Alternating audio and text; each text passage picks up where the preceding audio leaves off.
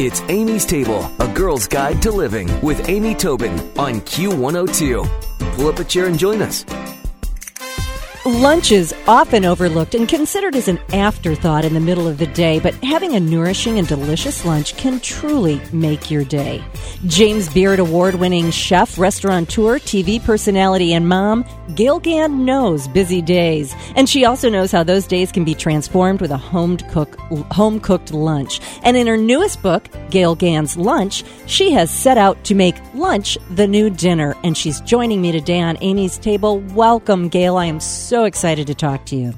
Thank you for that nice introduction, too. Wow, I'm tired just listening to that. Well, you do. You have some lunches, so I'll get some energy. There you go. That's right. Well, you do have a lot going on. I think it is so funny that, to be talking to you today about lunch, because one of my earlier guests today talked about, he's sort of an organizational, motivational expert. He said, not eating lunch is like taking a cash advance on your afternoon.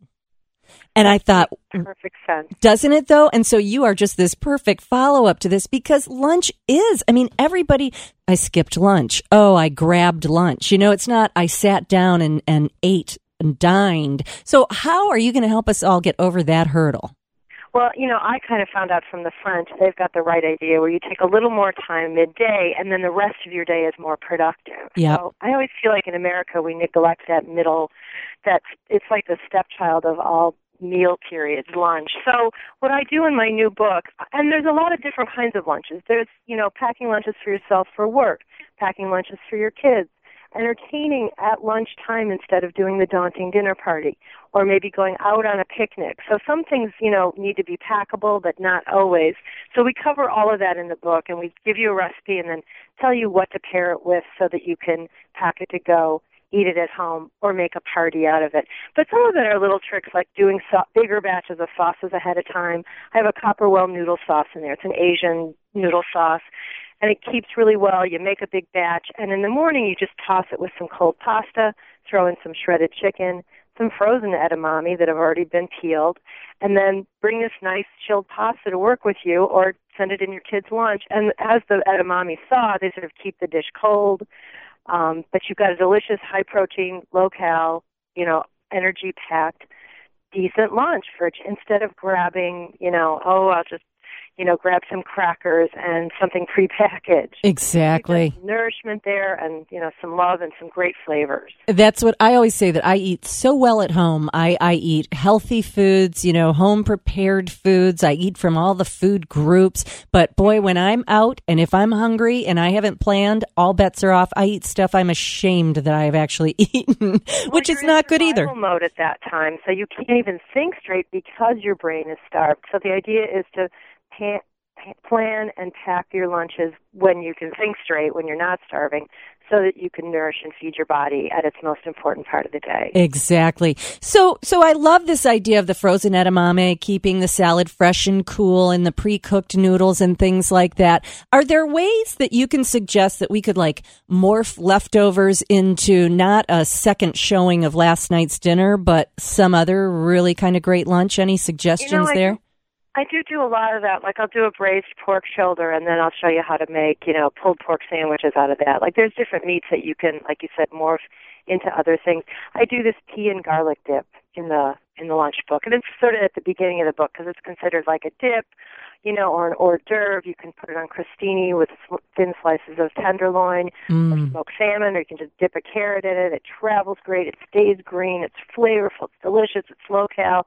But you could also smear it on a sandwich instead of mayo or, some kind of higher calorie topping. So, go ahead and take that roast pork tenderloin from the night before, sliced, put it on some bread, smear it with the pea and garlic dip. And that sounds so good. Yeah, it's like, flavor explosion at lunchtime instead of just bagel and some yogurt. Exactly. And don't you think that flavor explosion that you mentioned, that's going to make you slow down and pay attention, too? I think the reason we chow down some foods is there's nothing happening there. Yeah, there's not a lot of flavor, there's not a lot of texture, and so I'm a big advocate of both of those things. I like loud food. I like, crunchy stuff with lots of texture because I feel more like I'm eating. I feel a little more satisfied. Yeah. And the whole thing started when my family are all musicians and my friends are all chefs, so nobody's even available at dinner. They're all working. So I started throwing lunch parties midday, and they were so much easier, so much more casual. Room temperature pasta, a salad, glass of chilled rosé, and then people are on their way, and they don't stay as long as the daunting dinner party. Yeah, that's a great plan. Great way to entertain. Yeah, it really is, and especially not just if your friends aren't available, but for a change of pace. Or I love that idea, a lunch shower or some kind of a lunch celebration, a lunch birthday party. Right, and my last book was a brunch book, so that's kind of when I started to tap into that midday meal and how people enjoy it, because it is kind of unusual to sit down for a minute, midday. Yeah. So I thought, well, let's take it through the whole week. I also worked on Michelle Obama's Chefs Move to School initiative, trying to improve not only school lunches, but kids' relationships with food. So I did a lot of cooking with high school kids. I picked my son's high school, Deerfield High School, so I could serve my country and spy on my son all at the same time. That's well done. Ask him if it was fun. He's graduating now. We're so proud, and he's going off to college in Worcester, Ohio. But, oh, that's a beautiful area. I know that area well, as a matter of fact. Smucker's is there. Cool. We're so excited. But anyway, I would do demos and hands-on cooking classes with the kids there, so some of those recipes are in there, like the Thai summer rolls we made in the cafeteria one day. We must have made 150 of these things, and all the kids realized, I could make this. They keep great. They're handheld, and I can pack them in my lunch. Oh, so see, I love that. Ideas like that. I love it. Well, there are so many great ideas in the book, so many gorgeous pictures, and of course, we can all jump on to the lunch bandwagon and make it more worthwhile. You have shared with us, actually, a recipe for Parmesan-crusted tilapia with cucumber, tomato, and fennel relish, and I want to end on that today. Most of us think sandwich, or as you mentioned, bagel and yogurt, so fish with a sauce and a topping for lunch. How do we pull that off?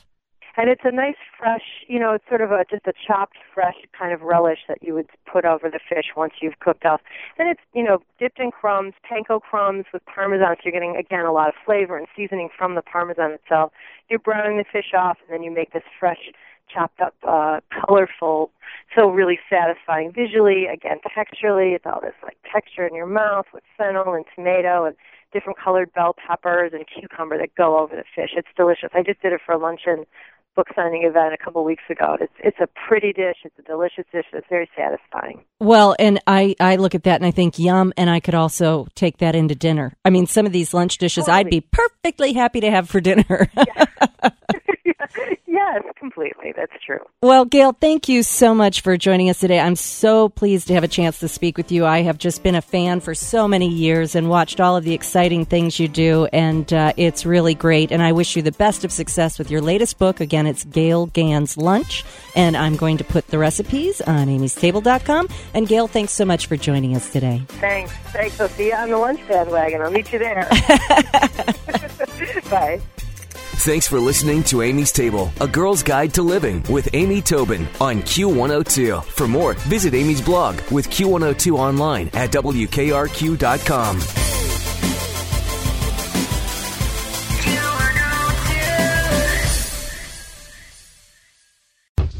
The Venture X card from Capital One gives you more of what you love, like premium travel benefits and access to Taylor Swift tickets. Oh, I do love her. Earn 5 times miles on flights and 10 times miles on hotels through Capital One Travel. Enjoy your stay in Suite 13. Whoa, 13? That's Taylor's lucky number. Plus, get access to Taylor Swift The Eras Tour, presented by Capital One. Maybe I'll see you there. The Venture X card from Capital One. What's in your wallet? Terms apply. See CapitalOne.com for details.